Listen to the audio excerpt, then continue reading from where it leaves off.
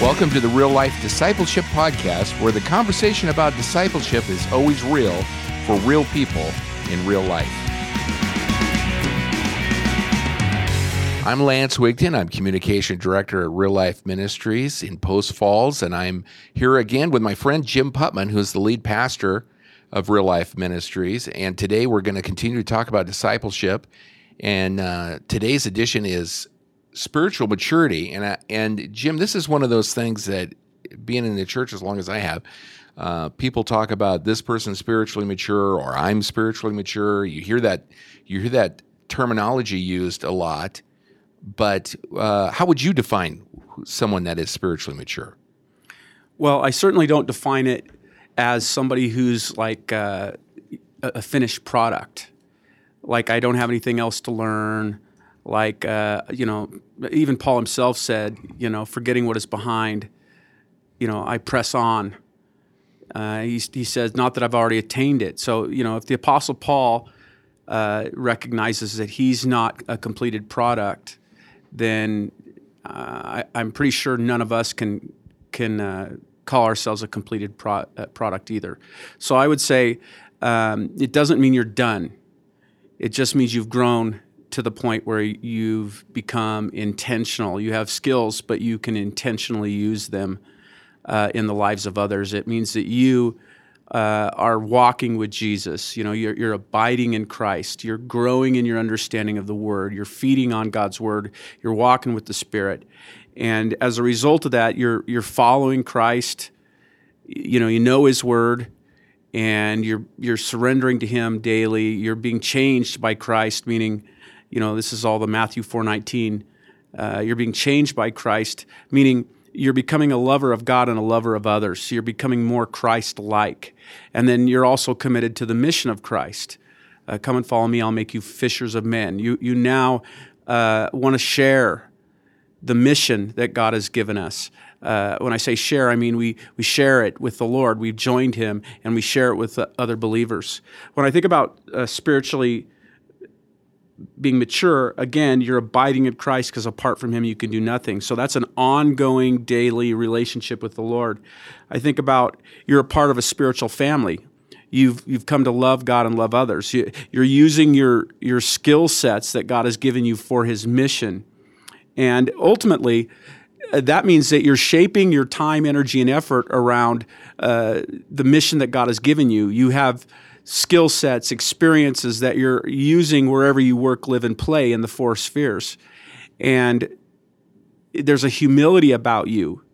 There's a love that you possess. There is a relational capacity to look past each other's faults and to be honest and transparent with each other.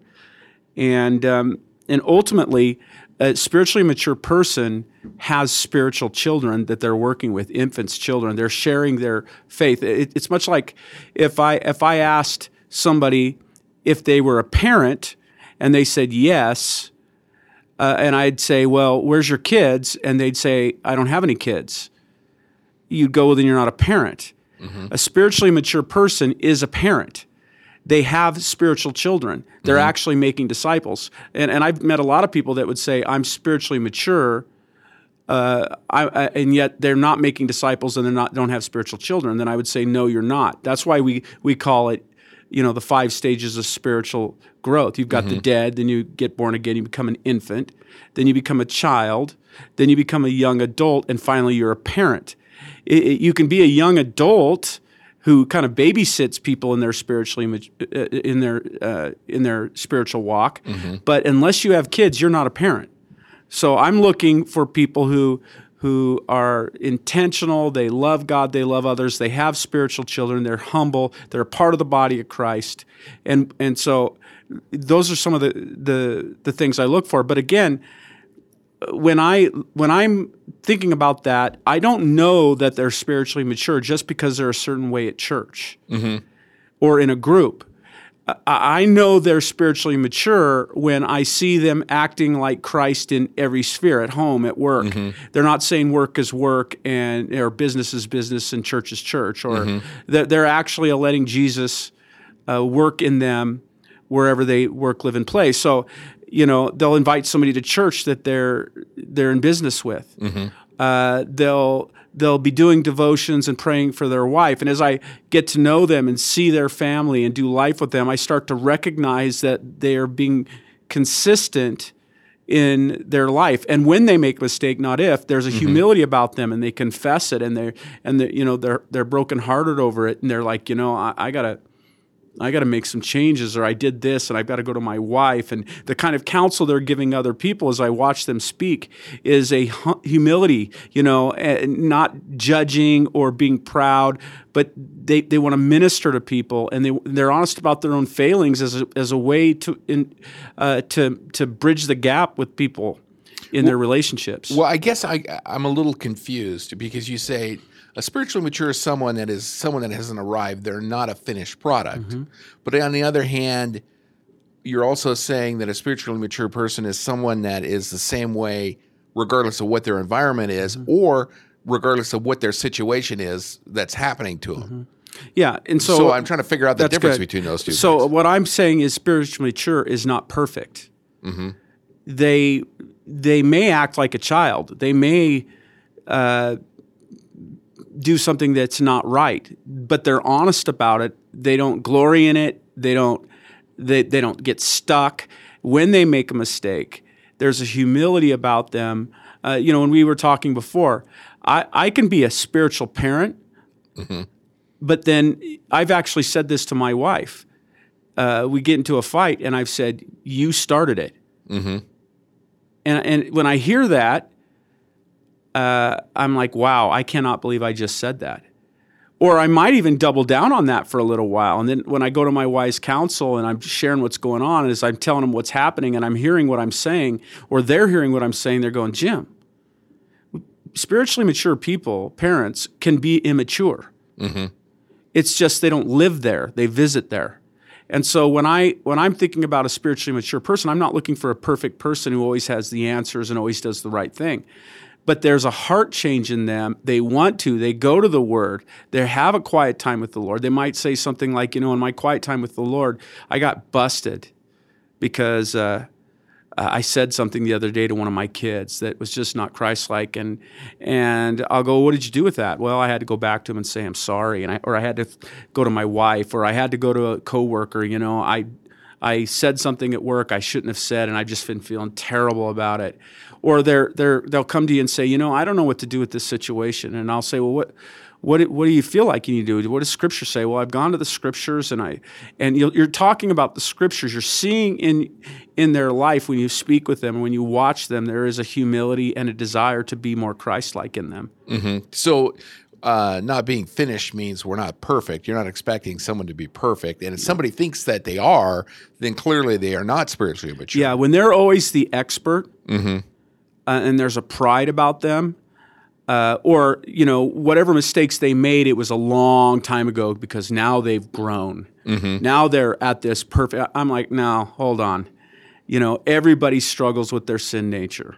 And if you can't share with me how you struggle with your sin nature, then that means you're keeping it secret, or you actually believe you don't. Yeah, you're lying to yourself. Yeah. So when there's a reality about them, an openness, a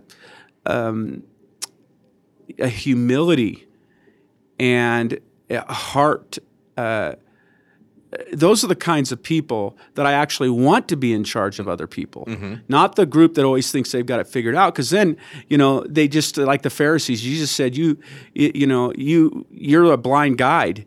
He said to him, you strain out the gnat and swallow the camel. You don't get it. You don't understand who you are and what you're about. And so you just make more a son of hell than you yourself are, he said. You're actually, when you go make a disciple, you make a son of hell. Proud, and without empathy and judgmental. And, that's not the kind of disciples we want. That's really good. So if I was to walk into this church and you don't know me, I'm a new person. I say, yeah, I'm spiritually mature. You would respond to, it sounds like from your comment about being a parent, are you spiritually parent? Who are the people in my group? Who are the people that know me? And it sounds like you would go talk to them to find out who I am more than me just telling you? Well, I'd probably ask them the question based on what definition. Mm-hmm. And a lot of times they'll say, well, I have this degree, or I've held this position, or and just by them defining for me how they measure up to that standard tells me a little bit about them. Most spiritually mature person I know wouldn't announce they're spiritually mature. Mm-hmm. They wouldn't just say, I'm spiritually mature. They would say, I'm a disciple and I make disciples. I try to do what Jesus wants me to do, and I'd love to serve. How can I help? And I'd be able to ask them, tell me about your relationships. Tell me about your walk with Jesus. What are you reading right now in the scriptures? Tell me about your relationship with your wife. And they would even tell me these things, but then I would, well, first of all, they would accept that before I would put them into any sort of position, they would say, I'd want to serve, but before I'd actually let you do that in any major sort of leadership way, you would understand, Scripture says I'm not to put my hands on somebody too quickly, that they need to be vetted. They need to have the characteristics of that. And they'd be like, yeah, I'll do whatever. I'll do whatever I can to serve, rather than I won't serve because I'm only worthy of this position, or I want this high-level role. And they expect me to go, oh, well, since you want that, well, there you go, because you're a Bible teacher. I honestly believe that those who have education, because they've been through some sort of system, are the least likely for me to put into some sort of major role. The Bible says that knowledge puffs up, but love builds up. I'd want to see that knowledge shaped into hands and heart and love. When I see that, now that's going to stand out. I struggle with that when you say that about somebody that coming to you and say, I'm qualified by how I define it. But I feel like, and this is more of a general statement, but I feel like when we grow up in the church and you go to Vacation Bible School, you go to a lot of these youth programs, you memorize the Bible, you get attendance, you bring a friend, you bring a Bible, and then you get multiple stickers. And so we grow up in the faith thinking that we have earned something, therefore, I'm a 5th degree black belt, or we've jumped through all the Bible hoops, and so therefore I've done all those things. And outside of the context of relationship, I could see somebody, even myself now, if I was to come into this church now, saying, hey, I've done some stuff. I'm ready to go to work for you. But that's not how you define spiritual maturity. Well, no, they even go beyond that. My job is to put them in the positions, and ultimately they want me to go to work for them. Right. And so, but because you don't have all the stickers I do. Right. Yeah. Well, and like in Power of Together, I actually wrote about this guy who has been a teacher, kind of a famous teacher who runs a Bible study. But about every 2 or 3 years, he leaves whatever church he's at, and he takes them to a different church. And it's usually because there's some sort of fight where the senior pastor doesn't care enough about the Bible, the senior pastor doesn't agree with him, and so he just takes his group, and it's a pretty large group, and he just goes to a different church. And so the guy came to our church, and he was here a couple times, and he wanted to meet. So he comes in and he says, as you know, I'm a Bible teacher, and I've got a large group of people, and I'd like to start doing my Bible class at your church, and this will bring a lot of tithers in, because these people, they go where I go, and here they come, and they'll do my class, but they'll tithe here, and he's trying to sell me on this as a benefit, and I'll always, in this case, I pointed out, listen, spiritual maturity to me is not just what knowledge you have about the Bible; it's about relationship. All the law and the prophets hang on 2 commands: love God and love others. By this, all men will know that you're my disciples, by your love for one another. There's at least 3 churches that I know of where you got into a battle, you took your ball and went home, and you went somewhere else. You didn't resolve it. You didn't come under authority. You just took your ball and came home, and everybody else is wrong. And why would I want to elevate you into a position when you let somebody teach? You're saying we're going to celebrate that person's character. You think you're mature because you know the Bible. And I said, I won't let you teach here or have any sort of authority until you are known more for your love and your ability to work through conflict and your stick-to-itiveness and your humility to be under authority. You're going to be in a life group. You don't even get to lead a life group. And until that happens in your life and you're known for that, you're not going to get a position here. Of course, he left. Mm-hmm. He didn't like that. Even though he had all the degrees, I didn't care. And he found a church where he could go, and they would take all the tithers and the different people, and the church would grow with the numbers until he's been to 2 other churches that I know of, or 3 other, maybe more than that, because I just don't even pay attention. Right, you lose track. And so it just reaffirms this pride, this misdefinition of spiritual maturity. And so, it's like you said, I think that's a great analogy, a black belt or the stickers. You attain it through your knowledge and your good Bible teaching. You can gather a crowd. But if it doesn't equal Christ-likeness, he would be first, must be last. Forgiveness, grace, mercy, the fruit of the Spirit, all relational fruit, then it's just head knowledge. It doesn't reach the heart, and it certainly doesn't go through the hands.